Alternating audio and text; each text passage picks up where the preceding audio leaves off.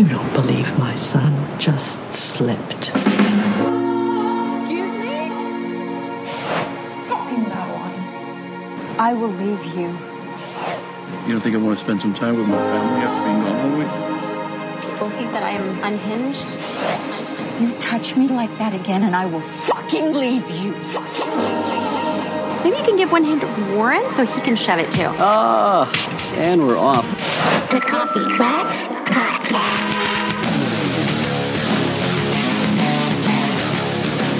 Welcome to the Coffee Klatch Crew Big Little Lies episode review. I'm Jason Pistorino. I'm Christina Lomangino. And today we uncover the truth of episode 1, What Have They Done? It was really nice watching this again. I forgot how long it's been. 2017 is when season 1 came out. But also, we had a whole entire Sunday of binge watching season 1 because HBO was doing a marathon. Yeah, so much happened, even though there are only 7 episodes in season 1. So we definitely want to start off talking about that. Let's give you a breakdown of how the CKC podcast coverage is going to go. Here, we're going to brush you up a little bit on season 1, the important things that happened, as well as discuss episode 1. Moving forward, these are going to be bi-weekly podcasts. So every 2 episodes, we will do a coverage. That means there will not be one next week for episode 2. After episode 3, we will cover both of those. But what we will be doing every week, after each episode, on our Twitter, at CKC Podcast, we will be putting up the poll. Who is your most valuable character for that episode?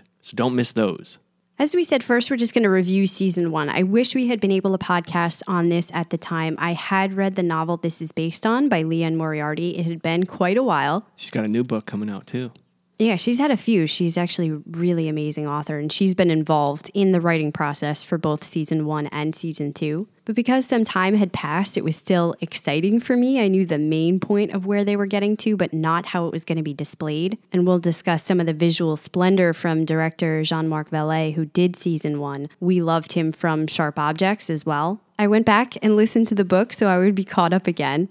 It is a pretty great adaptation, especially, as we said, with the condensed format of only 7 episodes. And many people wondered after season 1, why have a season 2? Surely we closed this out. We told the entire story of the material, did it in a really great way. We addressed the big mystery at the heart of it. Yeah, but don't forget, everyone, including us, was like, I hope they do another season. This was amazing. We did say that, yet I had no idea where they would go with it. How do you continue this? The thing is, I didn't really have a lot of doubt because the characters are written so amazing. There's so much happening between them. And the cast is phenomenal. Every single person here. Plus, we will obviously discuss, we have the addition of Meryl Streep for season 2. Just a joy. I guess there was some backlash because they won a multitude of awards for miniseries, and now it's no longer a miniseries. They did. They received 16 Emmy nominations with 8 wins, including Outstanding Limited Series. The director, Jean-Marc Vallée, as well as Nicole Kidman, Alexander Skarsgård, and Laura Dern all won awards in their individual categories. All that is to say, it received a lot of critical acclaim, and the people loved it as well. So now we have season 2, which is the aftermath of what has happened once we find out who the culprit is.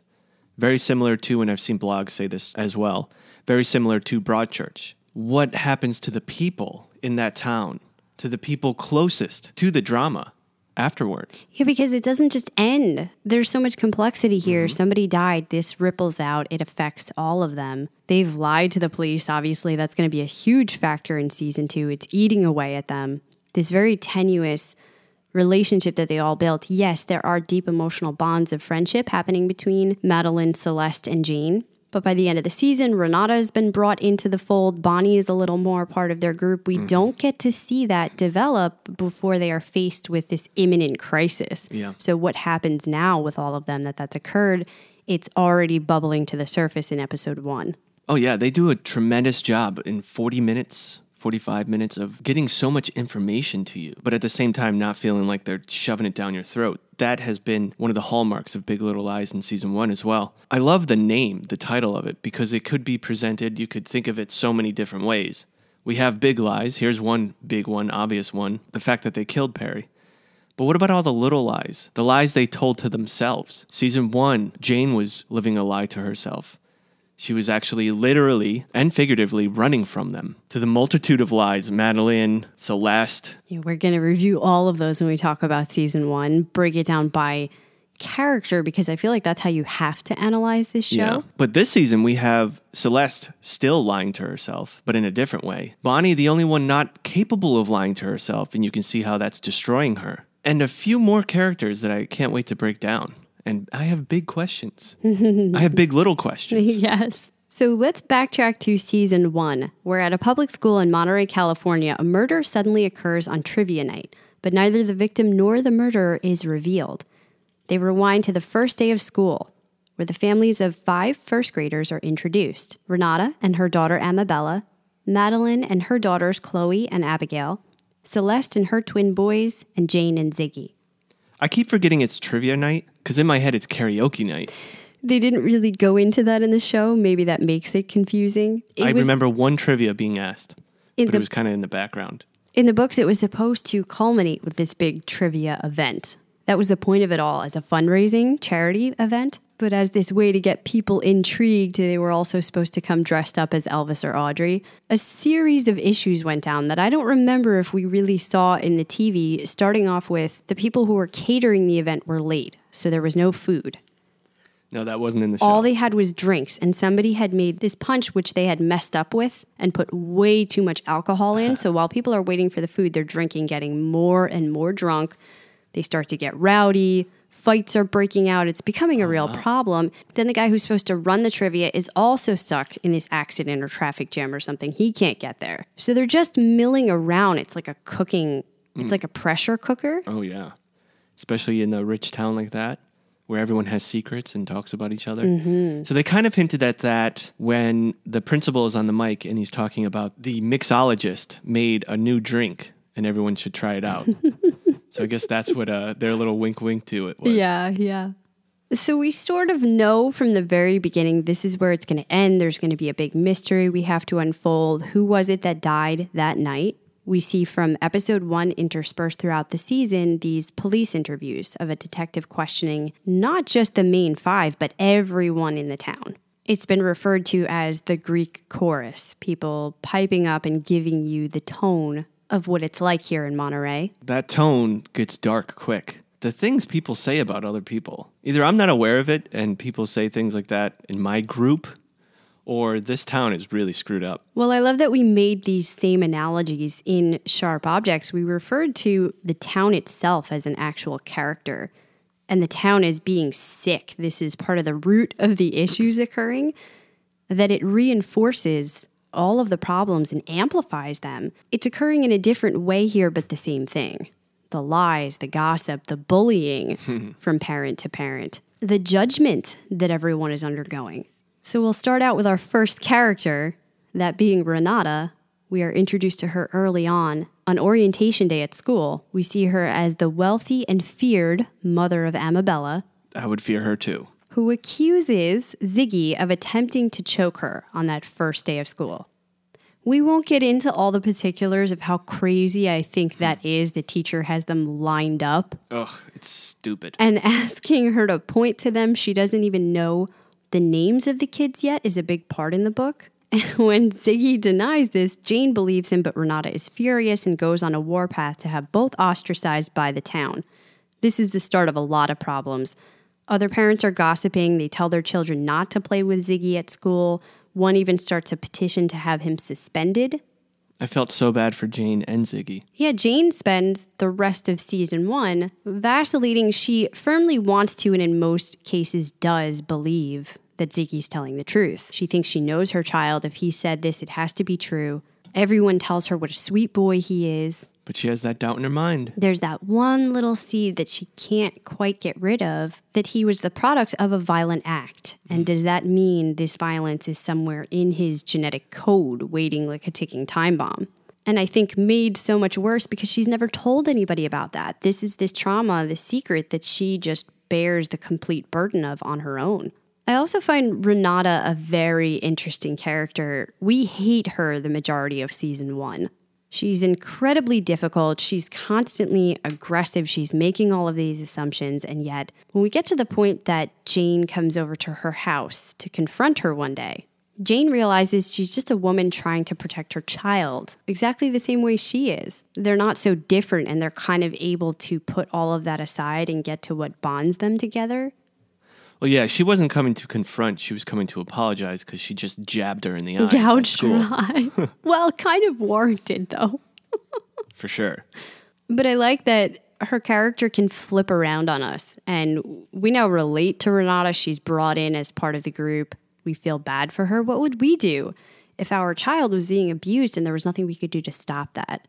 But we're also introduced very early on to Madeline Mackenzie, another strong-willed and feared woman in town, with a first-grade daughter, Chloe, who, by the way, I love. She's great. Chloe.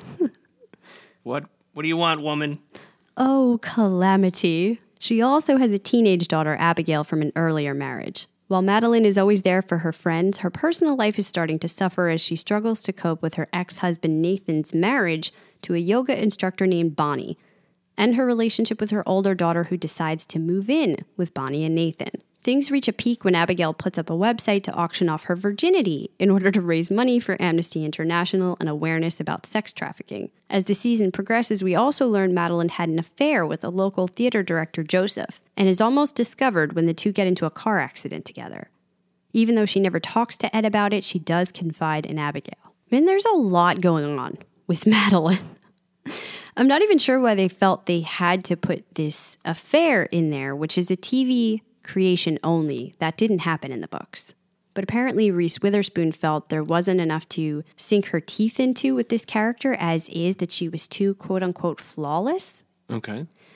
I don't know. I see a lot of realism in her, even kind of putting that aside, the difficulty that she has in these parenting issues. We find out that she was essentially a single parent when she raised Abigail. She was pretty young when she had her with Nathan. Nathan took off very early on into this. She didn't have a lot of money. She was really struggling to bring her up. And now, later in life, that Abigail is a teenager, she's doing that typical thing where she doesn't want to hear any of mom's baloney and decides to move in with her cool dad and cooler stepmother, Bonnie. And Madeline takes this as a rejection. She's done so much for her, and now her daughter doesn't even want to be close to her. Not only that, but she is emulating Bonnie and everything Bonnie stands for. Madeline thinks this is part of the problem, how she got this idea in her head to raise money for Amnesty International. So it's a really complex relationship. But adding to that, the whole affair thing, I was kind of screaming at the television of this character of Joseph, the theater director. Yeah, he's a child. There's a lot of man-childs in this show. Yeah, he's one of them. Nathan kind of is too, her ex-husband. In his own regards. These men lack self-confidence. A lot of them do. Mm-hmm. Even though they're rich as shit. But I find her relationship with Ed very interesting. At the heart of it, they do seem to have a good relationship, but it's fizzled, and perhaps she is partially to blame for not nurturing things there. Madeline is a lot, and it constantly feels like it's about her. And you can see where that could leave the people that she's close to feeling like they're not getting enough. Like Ed expresses that later, that he's just not getting enough out of this with her. And there's problems, but they're really great at pretending that nothing's wrong, and that just keeps making it worse. They're not addressing anything that's going on.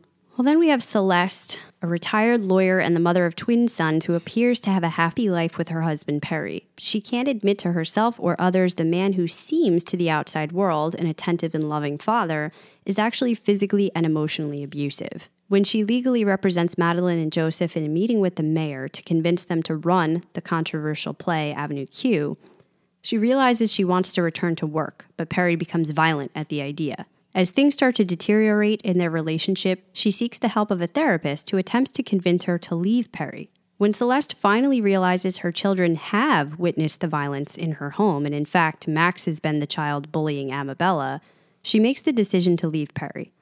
But he catches on to her plans and confronts her at trivia night. You can see as he loses control of his wife, of himself, things just fall apart quick. To the point where he starts beating her in front of everybody. Mm-hmm. Something he's not done before this. Yeah. Managed to maintain this ever-important facade that they put on. The therapist brings that up a couple of times. You have to go to this trivia night? What is this nonsense?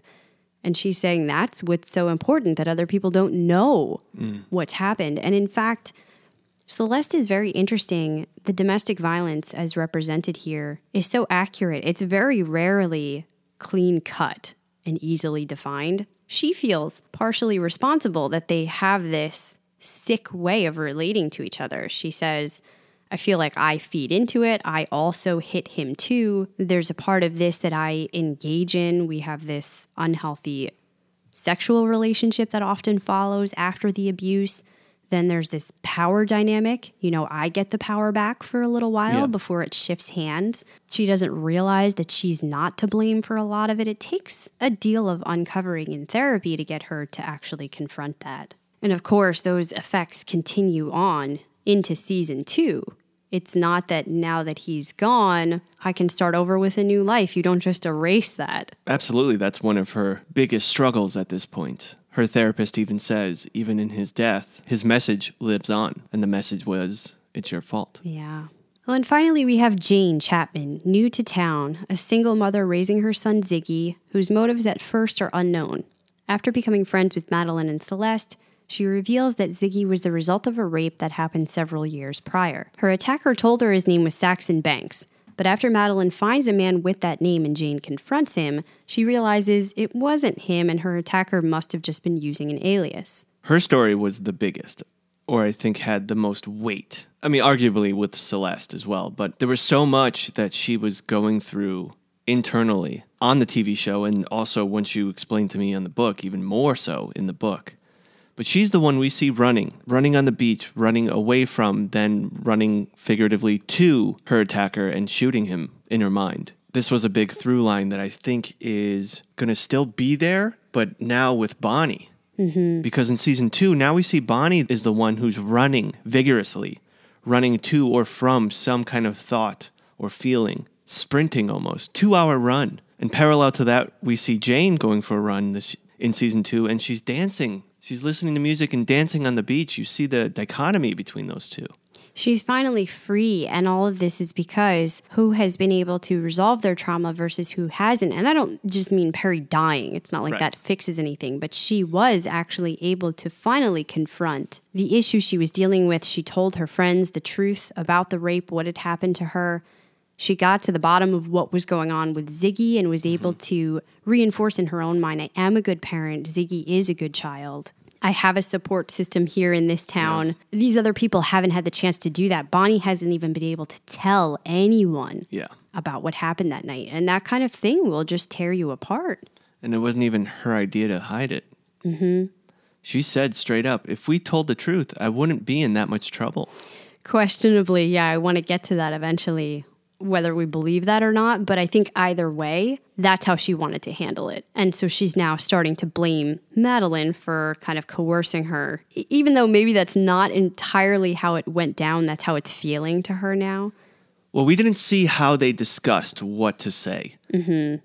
But out of Bonnie's mouth, it sounds like Madeline was the first one to say, this is what we're going to say to people. Yeah, and she says, you know the others are going to follow suit if you said that. Yeah. They followed your lead on it. Back to Jane, though. While she wouldn't talk to her son about his father in season 1, Ziggy began questioning this. As part of these secrets she was keeping all bundled up. And at the teacher's suggestion, Jane took Ziggy to be evaluated by a psychologist, who told her she believed he was a sweet boy incapable of such violence, and perhaps he was actually being bullied himself. But Amabella's bullying continues, and when things get worse for Jane, she lashes out at Renata. Now, this is what got me, and I'm trying desperately not to get too deep into season 1, because we do have an agenda here, which is season 2. But as a therapist herself, everything this psychologist says to Jane after one sitting, you can't come up with that in one freaking session. Yes. That's months of talking. Agreed. And you really don't want to give such strong initial impressions to a parent. I mean, I do think essentially you can get the idea of whether a child is capable of extreme violence or not. It's a little weird, though. I think that we just needed somebody to reinforce. Jane kind of knew this in her heart all along, but she was being questioned by so many other people. The whole town. Mm-hmm. Really. And finally, Ziggy winds up confessing to Jane he knows who's been hurting Amabella, but she made him promise not to say anything or she would be killed. He does reveal it was Celeste's son, and Jane confronts Celeste with the news. As we mentioned, all of these threads start to come together at the school trivia night. The characters are culminating in one area. Madeline runs out after seeing Ed perform on stage. Jane goes to confront her. Renata follows. Finally, Perry comes in looking for Celeste. When Jane sees him, she realizes that this is the man who attacked her. She exchanges knowing glances with the other women. They all seem to understand. And Perry then attacks Celeste. The women fight him back, trying to protect her, and Bonnie rushes over to help, pushing Perry and resulting in him falling down the stairs to his death. And it's not just the fall. It looks like he fell onto some metal bars through his neck and through his... Yeah, it was a little weird. I don't know why they decided to change the layout of where this happened. In the books, it was on a balcony outside. Okay. And they were all having drinks, and character after character started coming out. There was a bit of a tussle going on inside over something else and started to kind of push the group back. Then Perry comes in. He's standing at the edge of the balcony, which they determine later is too low for safety requirements. Perry is a very tall man. Mm-hmm. Everybody was very, very drunk, so not really reacting in their normal response time. And it's raining and slippery. So when Bonnie goes and pushes him, a shove that probably shouldn't have done anything to him, all of these elements combined together, he falls back over the balcony to a 2-story fall. And that adds up in my mind. I don't know why you would choose to just make it on the stairs, where it actually makes Bonnie seem a little more culpable. And I don't know if they wanted that. I wonder. To increase her sense of guilt. And these stairs are being worked on. That's why those metal bars are there. Because if you remember, there's tape there, caution tape. Still, at the same time, that's a big man. A woman coming to rescue her friends and pushing someone, that can't be murder. It shouldn't be. Who knows what the police will do with that? In the books, they're able to say, well, clearly it isn't her fault because of X, Y, Z, all these factors. The rain, the drinks, the height of the balcony, the height of Perry.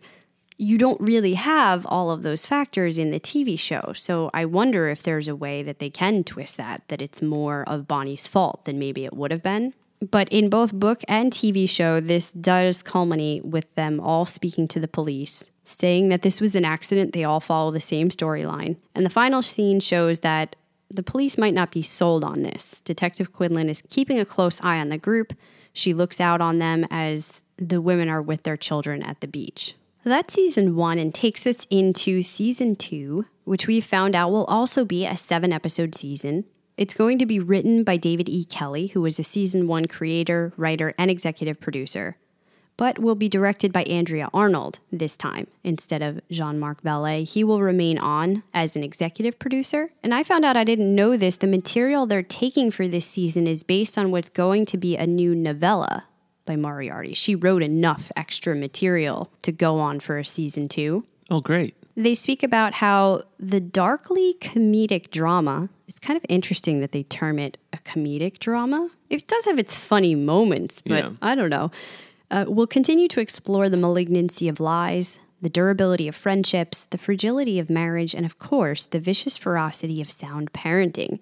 Multiple characters will be dealing with Perry's death and the prospect of moving past a life-altering event. A lot of this precipitated by our new character, Mary Louise Wright, played by Meryl Streep, who arrives in Monterey searching for answers after Perry's death.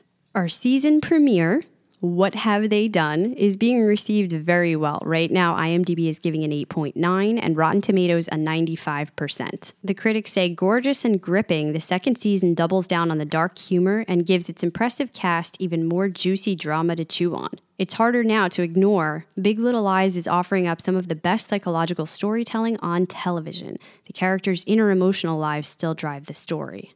They say the show appears to be exchanging an all-consuming incendiary mystery for a tale that's less mercurial but no less hearty, an absolute pleasure to watch. I wondered how interested people would be in it given the fact that we don't have that all-encompassing mystery that we had in season 1. How important was that to you? Figuring out who had been murdered, who did it? It was important, but I was really enjoying the characters more. The storytelling and the music, to be honest with you, the score was amazing. I think we have a new intrigue and a new mystery, and that's Mary Louise, you know? We have so much intrigue with the dichotomy of our new characters. Even the husbands, we have Renata's husband is losing it, and we don't know why, because he wasn't really integral in the main storyline of season 1. So I'm very intrigued about that. And I have so many questions about Mary that I'll ask you later. So I think if people love the writing of season 1, they're going to love the writing of season 2. I also think it was relatively easy to figure out early on that it was going to be Perry that this happened to. You didn't know till the last minute that it was going to be Bonnie who pushed him, but that's more of an impetus for season 2 than an answer to the mystery of season 1. You know? But I had no idea that Perry would be the one that molested Jane. Yes. That was also a huge twist of a reveal, but again, more important, I think, to season 2. We see now how Celeste is dealing with that. I like that despite everything they've gone through, Celeste and Jane could very easily be at each other's throats, hating each other. Celeste finds out that it's actually her son that's been abusing a girl at school, not Jane's son. She finds out that Perry was Jane's attacker, and now that he had a child with her. None of this is Jane's fault, but you could see where it would be a very human reaction to be resentful of that. Absolutely. One reaction, like you're saying, would be to place blame on someone else. But we're seeing right away that Celeste is placing all the blame on herself. That's also unfortunate, yes. Very unfortunate, and I think it will destroy her throughout this season, but one of the main reasons why they're not fighting. Yes, very true. We do open up the episode seeing how all the women are still grappling with this because it goes to each one of the characters and them all having flashbacks. Bonnie is thinking about the day with the children on the beach as she goes for a run. Renata is remembering the events of the trivia night. Madeline is reflecting on her affair with Joseph. Jane is flashing on the infamous traumatic night with Perry. And Celeste is thinking about her interview with the police. That spirals out into memories that bring her all the way up to the events leading up to Perry's death. And she's woken up from her nightmare by Mary Louise. Which isn't helping. Perry's mother. Our very first introduction to her, she tells Celeste, she mentioned something about rape in her sleep. She's calling out. We're going to see that happen again later. So they're all continuing to struggle with this, as well as throughout the episode, there are flashes to someone in the police station, maybe the detective, repeatedly playing the tapes of the women's interviews from that night. Yeah, that someone was very adamant in season 1 that they're lying. Mostly the detective. That would make me think that it's her again. She's pausing the tapes on certain people's faces as they're talking, really scrutinizing. She knows that they're lying, but she doesn't know about what or how to prove it. The parents now get their children ready for school. The first day of 2nd grade, Jane looks healthier and happier in her morning with Ziggy. She does. Madeline complains to Ed about all the scrutiny the moms will be under that day. And Celeste twins are fighting in the car when Mary Louise intervenes. She tells them fine young men don't suddenly become fine young men. It starts with being fine young boys. It seems as though she's supporting Celeste in that moment. She's telling them you got to listen to your mother. And we are getting kind of these mixed messages that she does really care about the boys and she wants to help, but there's always another side to that. She's very vindictive. And do you think that we're seeing the boys' behaviors kind of escalate? They seem to be fighting a lot, being aggressive a lot, not listening to their mother. Whatever was kind of cooking under the surface for them with Perry's death, they don't seem to be reacting to that very well. They're acting out. Absolutely. I think those kids should be seeing a therapist. It made me wonder because she certainly knows the value. She's in therapy herself, Celeste. Yeah, I mean, there's so much we could go into with this and so much we still don't know. I believe right now Celeste is so absorbed in what's going on in her own head that she perhaps isn't being the best mother to them emotionally. Obviously, she's still providing very well. Food, care, things like that. But I don't think anyone's been emotionally checking in on these boys for a long time. Actually, I say food, but Mary made a comment that you can't eat fast food for dinner every night. So maybe she's not providing a little, very well. Yeah, a little neglectful because she's so consumed with this. And also Mary Louise makes it a point later to say, why don't you just hire a housekeeper? So it sounds like she's doing all of maybe the laundry, the cooking, the dishes, Celeste not able to keep up with that right now. Yeah, and if I were Celeste, I wouldn't want Mary around like Oof. that. I would have a housekeeper and be like, Mary, we don't need you. Thank you so much. It's Just going to go be away." bad news. Yeah. And this is another indication Celeste doesn't know how to set those boundaries for herself. At the drop-off, we see our 5 women, the Monterey 5, as we'll find out they're called later, all say hello to each other as the other parents look on suspiciously. Principal Warren gives a bizarre opening speech and then warns Madeline about stirring up trouble this year. We see Renata has not lost all of her old ways, bullying the new teacher while informing him that Amabella was bullied last year. She's literally doing the same thing she's getting upset about. Oh my God, she was so rude to that teacher. I felt bad for him. Oh, this poor guy. The women all confer about how something is off with Bonnie, and privately they wonder if the town is still talking. They'll later have this discussion where Renata says she heard Detective Quinlan said the case isn't officially closed, but they don't have anything substantial on them. As we mentioned, we only get a quick look at what's going on in Renata's life. She's doing a photo shoot for Women in Power at her home. Just a great scene, but we get the darker underneath. Her husband, dismissive of this, he's preoccupied with whatever's going on with him. He goes downstairs to this train room and starts drinking. Getting really, really drunk Yeah, and miserable. So I'm wondering what his issue is. something's happening there. That'll probably unfold throughout the season. Does he know the truth? I don't know. There's sort of a simmering tension now going on with the husbands and their issues that we didn't see as much of in season 1. We're going to get the tension between Nathan and Ed later as well. So speaking of this, let's go to Madeline, who runs into Mary Louise at the coffee shop. Mary Louise says she finds her potentially untrustworthy and hard to get a read on. A nice person, loving, but also a wanter. A wanter. You know, there are people in life who content themselves with what they have, and then there are others who just want. I'm not a wanter. Oh, you don't have to take it personally. Anyway, I'm a wanter myself. You know what I want? I want Harry back.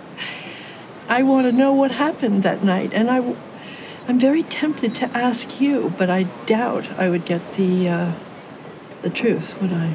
Later, we see Madeline's new job selling houses, though she isn't present or really invested, constantly talking on the phone.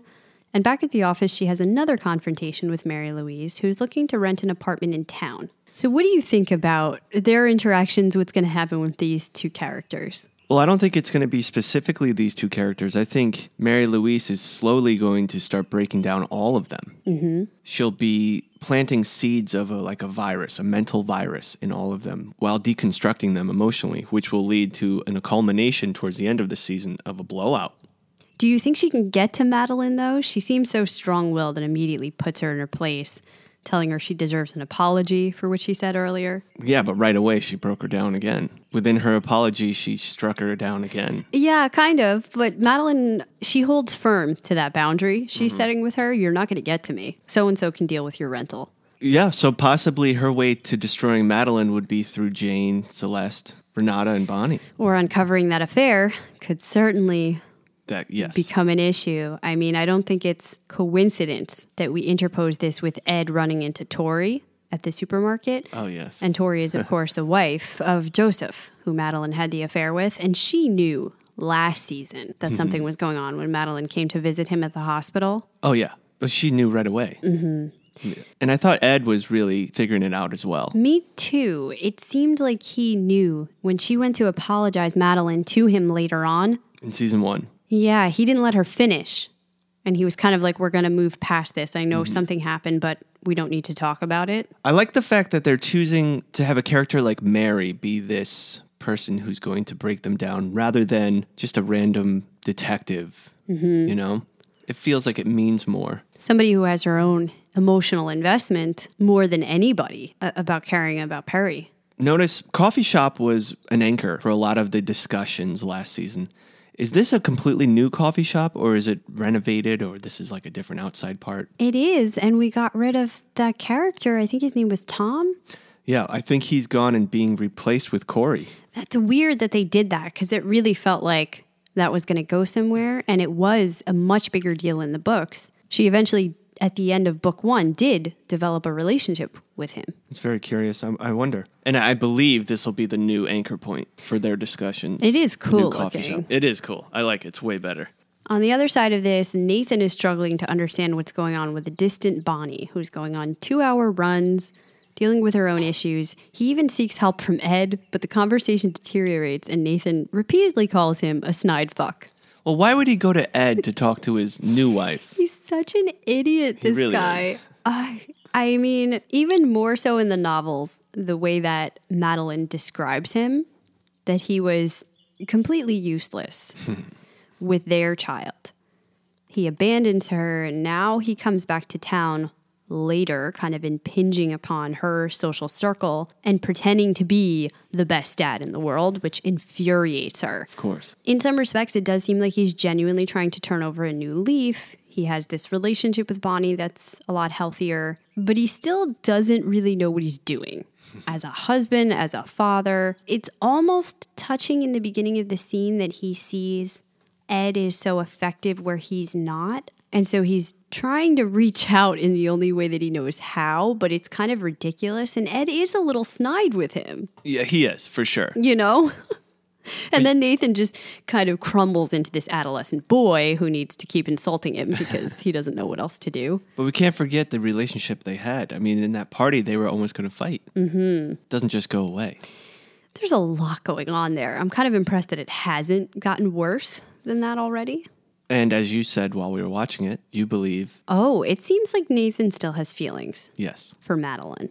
I think so. He wishes he hadn't messed up so bad in the first place and is a little jealous that Ed was able to be the adult and step in and do the things that he couldn't. And especially now that he's having issues with Bonnie and theirs isn't that picture-perfect relationship, it seems like he doesn't know what to do. Yet again, when shit hits the fan, Nathan doesn't know what to do. It's also kind of depressing for Bonnie's sake that people keep acting, the people who know, like they don't understand. Madeline's like, I don't understand what's wrong with her. How do you not understand the stuff that she's dealing with? And she obviously can't tell Nathan, so it's a big mystery to him. There's also issues, again, with Abigail. We see that during a meeting with the school counselor, Abigail tells both of her parents she's decided she doesn't want to go to college. Madeline yells at Nathan for his lack of parenting, thinks part of this is not doing his part during the previous summer they spent in Tahoe. And later that night, she goes to speak with her daughter, who insists she won't be going to college. She's been offered a position at a startup company building houses for the homeless. Madeline yells at her that her life will go nowhere without college, much as her own did. Yet again, this kind of is about Madeline. Obviously, I'm not saying anything super smart by saying that was poor parenting in that moment. But she was very emotional. She feels like everything that she worked her life for, she gave up having a profession to raise Abigail. Yeah, and did it now, by herself. And now she failed because she's not going to college. I think her better approach would have been to try to discuss with her how going to college first will give her the tools to be that type of person who can make changes in the world. Well, it's yet again the issue we were running into season 1 that Madeline thinks she sees Bonnie's influences in Abigail's decisions. All the things she tried to instill in Abigail, she thinks are being undone now because Abigail respects Bonnie and Bonnie's viewpoints on the world, right, and has decided she wants to go it a different way. So instead of responding in a mature parenting type style, Madeline gets emotional and freaks out. This is tough because I can see why she responds this way. Of course. These are not easy issues, and Abigail is a typical teenager that she's not making any of this easier on her mother. Now, of course, there's not going to be any one right path for a child to follow, and maybe she should have tried to have a conversation about why Abigail wants to do these things. What is it that she sees in her future? How can they help? But I think she felt like she tried to do that with the Amnesty International issue last season, the website issue. Yeah. And it didn't work. Well, it did. Not her original approach.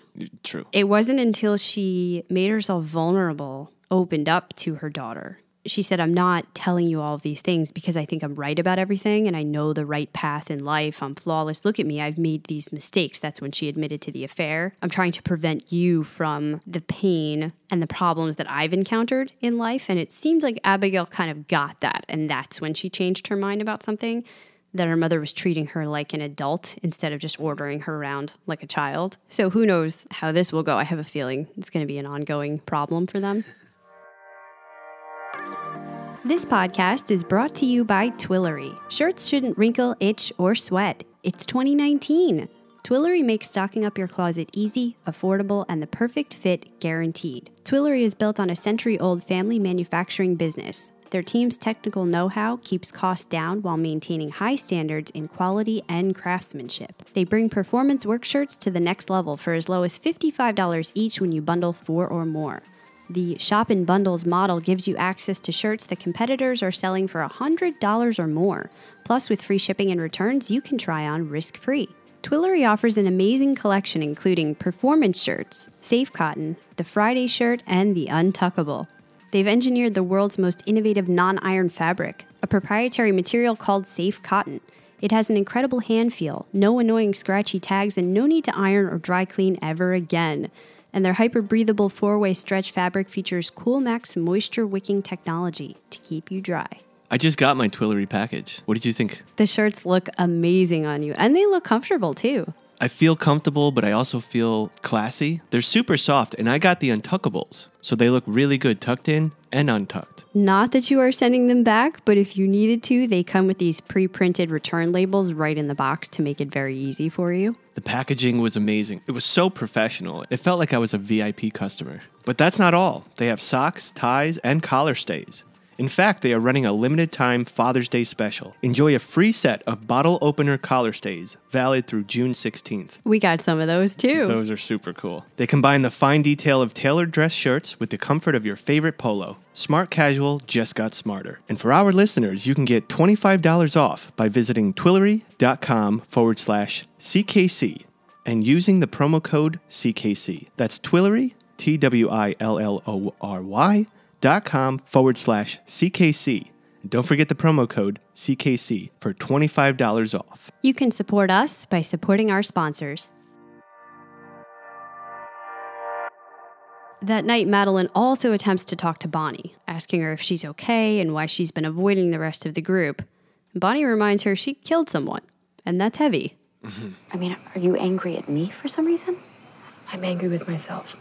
If I had just told the truth, I would have gotten off, but you said he slipped, and everyone else joined in the fucking chorus. That was to protect you. Yeah, thanks a lot. You know, I can't talk to my husband or my kid. I have to just swallow it all. You can talk to us. We're here for you, all of us. Well, it hasn't really felt like that. But now she can't talk to anyone about it. She feels very alone. In fact, later that night, she walks by the police station deliberating, turning herself in. Man, she's going through a lot, and she feels alone. And she is alone, but part of it is her own doing. She has that group. I was going to say friends. They're not really friends, but they kind of are. She can confide in them. She's avoiding them. She's dealing with a tremendous amount of guilt right now. It's so unfortunate. It really was an accident. When Bonnie pushed him, she wasn't trying to kill him. I think the problem is there. All of the women did experience a certain sense of relief with Perry out of the picture, in addition to the guilt of why are we feeling this relief? Somebody did die. This is not a good thing, but this cycle of violence that was perpetuated is now, at least in those respects, finished with. It's a very complicated issue they're trying to wrap their brains around. And in Bonnie's mind, nobody else took that step that she did. Nobody else actually pushed him off those stairs. She needs the weight of confession off of her chest. But at this point, they can get in a lot more trouble. For lying. Yeah. Absolutely. Oh, it's lose-lose. And as I said, there aren't all those other mediating factors as to proving that what Bonnie did had no malicious intent. So who knows how the police would take that, if they would say that unintentional manslaughter. I think so. Something like that, where she would still get charged. Yeah. You know? I'm wondering, and it's way too early to say anything, but I'm wondering if this is going to result in another death. Maybe self-inflicted. Oh, I could certainly see where some of these psychological issues could spiral. Bonnie is really in a dark place right now that I still don't think we've understood the depth of what's happening with her psychologically and what happened in the lead up to her pushing Perry, because without any spoilers, there was more backstory on that in the books, and I think we'll get that this season. Let's switch over and talk about Jane, who we mentioned seems to have progressed greatly in her own journey of self-discovery. She's now working at Monterey Bay Aquarium, which is passing strange because in the book she did have a different job. And I thought she also did on TV in season 1. Maybe just I don't remember. Needed a change of life or something. But she's telling the kids about the creatures when a man jumps in to help with one of their questions. We're going to find out later that that's Corey, because she is discovered dancing on the beach to music when he comes upon her on his way to surfing. He gives her kind of a weird comment saying that she should be careful how she acts in public. After all, she must know how the people in this town talk. He's heard she's one of the Monterey Five. You're one of the Monterey Five, right? That being the 5 women that were there the night of the death. I don't know if this is a result of how young he is, but you don't speak to other people like that, especially... It's so bizarre, like to the point that she turns the joke back around on him. Is there something wrong with you? Yeah. You know? I don't foresee, earlier this episode we said maybe Corey is taking place, but I don't think so. I know that they are putting him forth as sort of the new person, but it seems like she doesn't really like him. And there's tension happening there. Especially right now. And again, it's way too early. Yeah. More importantly, that night Jane has dinner with Celeste. Celeste wonders why Jane isn't cashing the checks she's sending her, part of Perry's estate money for Ziggy. This is the conversation we talked about where Jane is concerned if Celeste harbors any hate for her, but she insists that she doesn't. This shows a lot.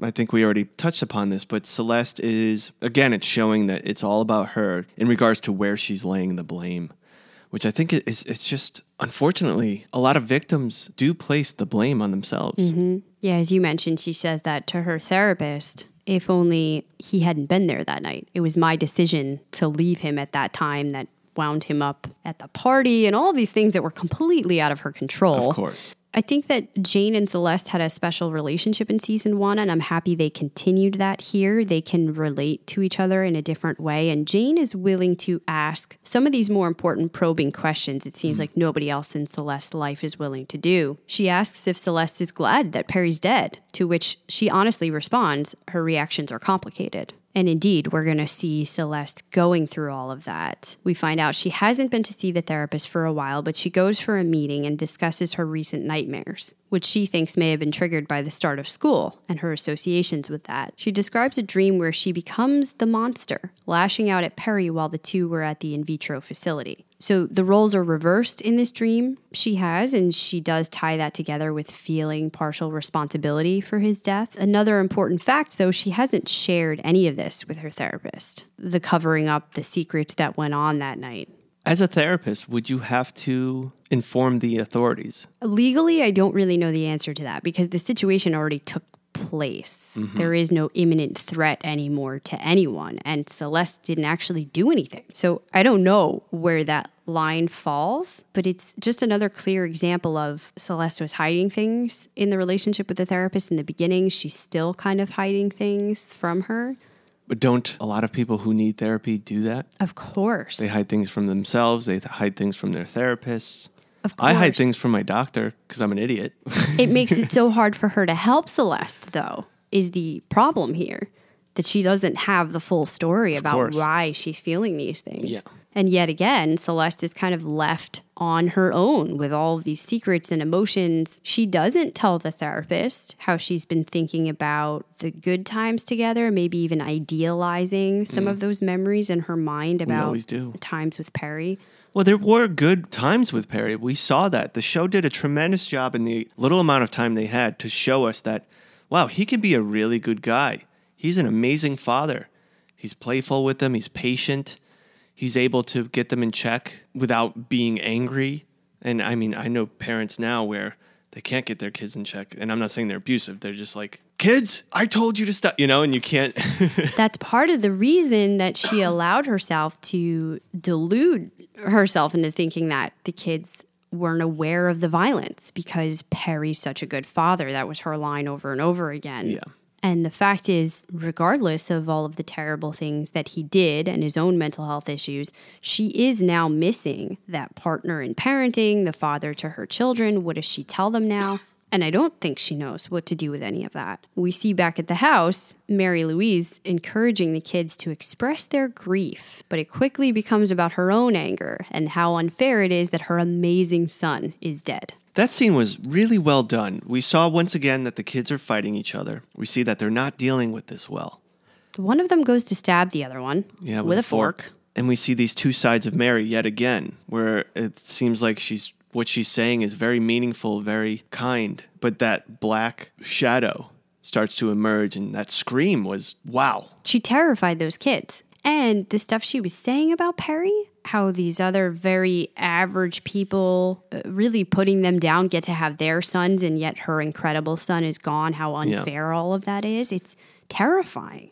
Do you believe that Mary actually has no clue what her son was like? Do you really believe that? Yes. See, I find that hard to believe for a few ways, and this is dangerous territory, and I'm only skimming it. I know there's way more to this, but we've learned that when someone's abusive, in many cases, they've been abused. Mm-hmm. In my head, I'm thinking maybe his father was abusive, which would mean that his mother was aware, or maybe it was an uncle. I don't know. But also, as a kid, you start to show those patterns, and the mother would be aware of it. Maybe she's in supreme denial, or maybe she is the abuser.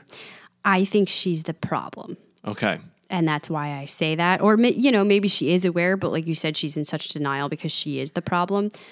I don't think there's any overt evidence here, and I'm not even necessarily suggesting she abused him. I think there's evidence here that she raised him to believe he was special and different and deserved anything and everything and by any means necessary. Okay. I think that we need to see more, but the couple of lines she gave us here were a bit scary of how she viewed her son and maybe the beliefs she instilled in him. So if that's the case, I envision a time where the women do confront Mary and tell her what kind of man he was, and she will not believe it. Exactly.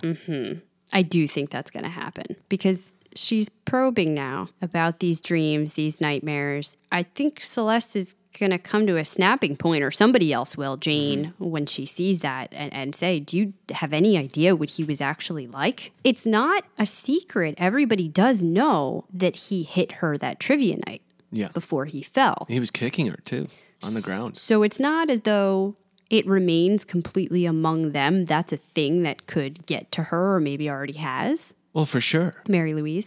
They're saying that they were fighting. It's in the police report that he was fighting her and they were trying to get him off. And in him trying to kick, he slipped and fell. Correct.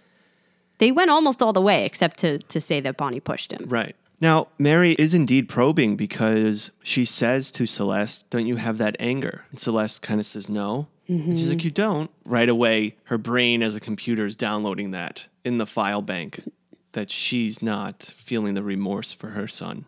And then picks up so quickly on that last nightmare Celeste has. And she goes in to comfort her, but then wonders, who are we going to kill? Oh, yeah. You know? Man. Why is Celeste letting Mary in so close? Oh. And Vox described this performance by Meryl Streep perfectly, saying, she is obviously brilliantly methodical as the kind of nightmarish mother-in-law who meddles in everyone's lives without a trace. What she does is so much worse than dramatic scheming. She watches, listens, and waits for her prey to become so unnerved by her that they reveal too much. And that's certainly the pattern happening with Celeste here. Absolutely. Mary is going to be the character everyone remembers this season, for sure. I mean, you got Meryl Streep. She's going to win awards. We're going to see her unravel everything throughout these episodes. I've also heard people talk about, though, there was a danger in bringing in an actor like her. If this was a different cast, she would overshadow everyone else. And yet she doesn't. She fits perfectly into the story because you have such acting standouts, Nicole Kidman, Reese Witherspoon, Shailene Woodley. It's part of the story. It's not the entire story. Well, Jason, that's going to take us to our rating for the episode. On a scale of 1 to 10 lies, what do you give episode 1, What Have They Done? As an opening episode, displaying to us the time that has gone by and giving us the foundation of where our characters are, while also introducing to us new characters, I truly enjoyed this episode. It went by so fast, and I can just foresee so many things happening. I'm going 8.9 lies. I completely agree with you. I didn't know how I was going to feel about the direction of a season 2. Another quote put it so well, saying if the show isn't the singular masterpiece of the first season, that's because that season was truly meant to be singular. But coming close to meeting a bar set that high is still very worthy. And I think it's only going to continue to unfold more. They did a great job of checking back in with our characters, laying the drama. I'm going to give the season premiere a 9 lies. And as we move to the digital water cooler, via Twitter, we asked our Clatchers, who is your most valuable character? And what are your thoughts on this episode? If you want to join in on the conversation, follow us at CKC Podcast. This week, we gave you 4 characters: Mary Louise, Celeste, Bonnie, and Madeline. Coming in at 4th place with 8% is Bonnie. Right now, Bonnie's very subdued. She's in her own head. We're learning what's going on. Obviously, she hasn't pushed anything forward right now. She's still dealing with this. So I think the 8%, the 4th place in this particular episode is warranted. What's interesting, though, is she does plant the greatest seed of she's probably going to be the one to move this storyline forward the most in the future. But yes, I can see that we're only just teasing that in the season premiere. One could argue she will push the narrative forward. Push it right down the stairs. Coming in 3rd place with 16% is Madeline, a big, loud character that always does move things forward in a great way. But she's sort of less central to the events than she was last season. Yes, at this point for sure. That's going to be an interesting look for her. She's more involved in her own personal life than necessarily trying to unravel what's happening with Jane, trying to help her friends. I don't foresee that being the case for the whole season, though, because if you remember, she always said this about herself. She always interjects herself into everyone's life, and she hates herself for it sometimes. So for sure, she'll be the one that just kind of makes herself part of it. Even the principal says, "You're going to stir up trouble this year?" Coming in at 2nd place with 26% is Celeste. Yet again, right now, we just sort of see her reacting to the situation, trying to deal with her own grief and trauma, trying to pick up the pieces. So it's not as much yet pushing the story forward. Although, as you said, I think Mary Louise is going to wind up getting into the heads of every one of these characters, and her included. Speaking of, coming in 1st place, now it's down to 49%, is Mary Louise. Yeah, we should say there's 9 hours left in this poll, so it may change. She was at a full 50 just a little while ago, still sweeping that poll. And for obvious reasons, we've discussed Meryl Streep's performance and the brilliance of this character not being a stereotype, which I think it could be easy to play it like that. I mean, she's going to buy a house. She's not leaving anytime soon. And it's complex. It's not one note what's happening. I don't understand really Mary Louise at all yet. No, and we're not supposed to. She scares me. Except that I'm afraid of her, yeah. She would break me apart. So for all those reasons, she is also my MVC for the episode. Same here. I mean, it's pretty easy. MVCs are often difficult on the first episodes of any season of any show that we do because it's a setup. Yeah, and they have to give so much equal time to all the characters. But here, man, stand out. So let's find out what our Clatchers had to say. Amanda says, I voted for Celeste. She's definitely riding on an emotional roller coaster from dealing with her trauma from her husband, trying to keep it together for the boys, and with her crazy mother-in-law. Plus, she has the added guilt knowing her husband raped Jane. Also, I hope someone clues Mary Louise in real soon that her perfect son, quote unquote, was a wife beater and a rapist. Quit the dramatics, lady. Yeah. I mean, like we said, I think that she is going to be told, and she's still going to be in denial about it. Denial is very strong. That would be my prediction. Melly says, had to give it to Bonnie. I liked how even though she seems weak and depressed, she's much stronger deep inside and values her truth. Her truth might very well reopen the investigation next week. Mary Louise is interesting as she's the antidote of the other main female characters. She's so honest, you always know exactly what she's thinking. There is only one big truth with her, whether it's well put, such as the realtor scene, or downright awful, such as the dinner scene. I agree with all that, but I don't know if it's going to wind up being so simple. Yes, it is the one big factor that she's here to uncover what's happened to Perry, but I think it's going to be complex. Her relationship with him, how she raised him, it's not going to be as simple as perhaps it seems right now with her. Kirk says probably Bonnie for this specific episode, but I'm going with Mary Louise as the longer-term MVC. There's a lot to unfold with that lady, her relationship to her son, her relationship to her grandkids, and how cunningly she's planting seeds to bring all the ladies down. Also, he says soundtrack is killer again. Absolutely.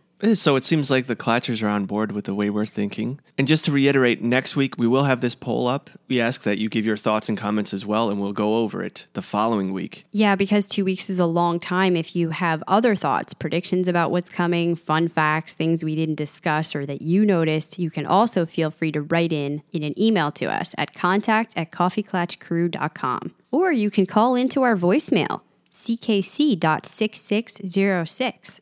That's 252-368-6606, and you can hear your thoughts on the next podcast. Don't be afraid. People have done this before. If you mess up, you could just let us know or hang up and call back again. Either way, we'd love to hear what you're thinking about this show. We only have 2 small segments left. Our first is a closer look, this time about Liane Moriarty, the author that did the novel these stories are based on. There's a lot of fun stuff. I'm sure we're going to be talking about her more as the season moves on. But I found out something new, that her main inspiration for the story came from a radio interview she heard, in which a woman recounted her parents' abusive relationship.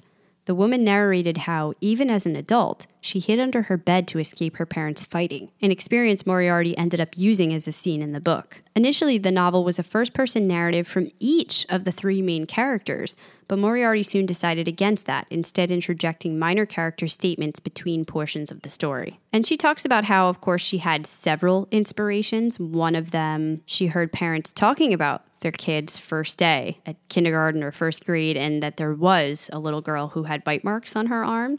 And it was a whole to-do, much like we see in the show. Eventually, the truth came out. The little girl admitted she had bit herself.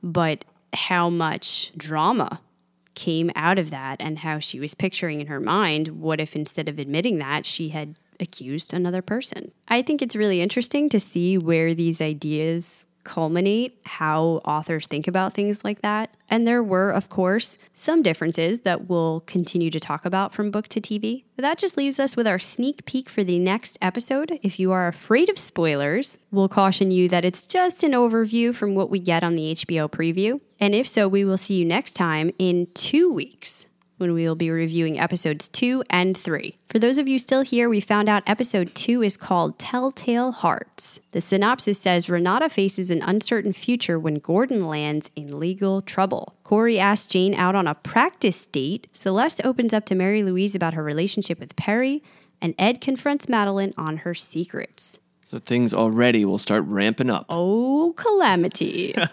That's a lot. That explains what's going on with Gordon. He's having legal trouble. Yes, it does. We don't know what about, but man, wouldn't it be an interesting twist if this winds them up in financial difficulty? Because so much of Renata's persona is about power and wealth. Correct. Now, she's also a high-powered business executive. I'm sure she makes a great deal of money all on her own, but I think it'd be nice to add a little more body to Renata's character that's been a little bit on the back burner. Turns out, I guess Corey is going to ask Jane out. I don't know how she's going to respond to that. What in the hell is a practice date? I don't know. What? Maybe he wants to take someone else out on a date, and he asks her for practice. Or like they're both scared for some reason to date, so this is a trial run? I wonder. It's not a real date? To see how it goes type of thing? Okay, Celeste opens up to Mary Louise. What is she going to tell her about Perry? Surely it can't be this early that she admits there was violence. But what is there to say if she's not going to tell her that? Intriguing. And Ed confronts Madeline. This has got to be about the affair. Of course. And I'm nervous. On her secrets and lies. I want Madeline and Ed to find a way to make this relationship work. We have only gotten the episode titles for the first 3. Episodes 4 through 7 are a mystery, but we do know that after that, episode 3 will be called The End of the World. So I think this is going to heat up a lot quicker than we expected. And we're going to actually start to have stuff happen in episodes 2 and 3. Yeah, it's going to be hard not to podcast about it. We're going to be like, oh my God, maybe we made a mistake. Right? After 2? Well, that pretty much wraps this week up. We hope you Clatchers enjoyed it. Tell your friends about us if they're watching the show and they want more. Don't forget to rate and review us on iTunes, our main channel, and we may release a Big Little Lies channel as well. And this episode is also being released on our Game of Thrones channel, just this one. So if you're listening from there and you dig it, please find our main channel. Just search Coffee Klatch Crew and you'll see it there. Till next time, this round's on me. This round is on me.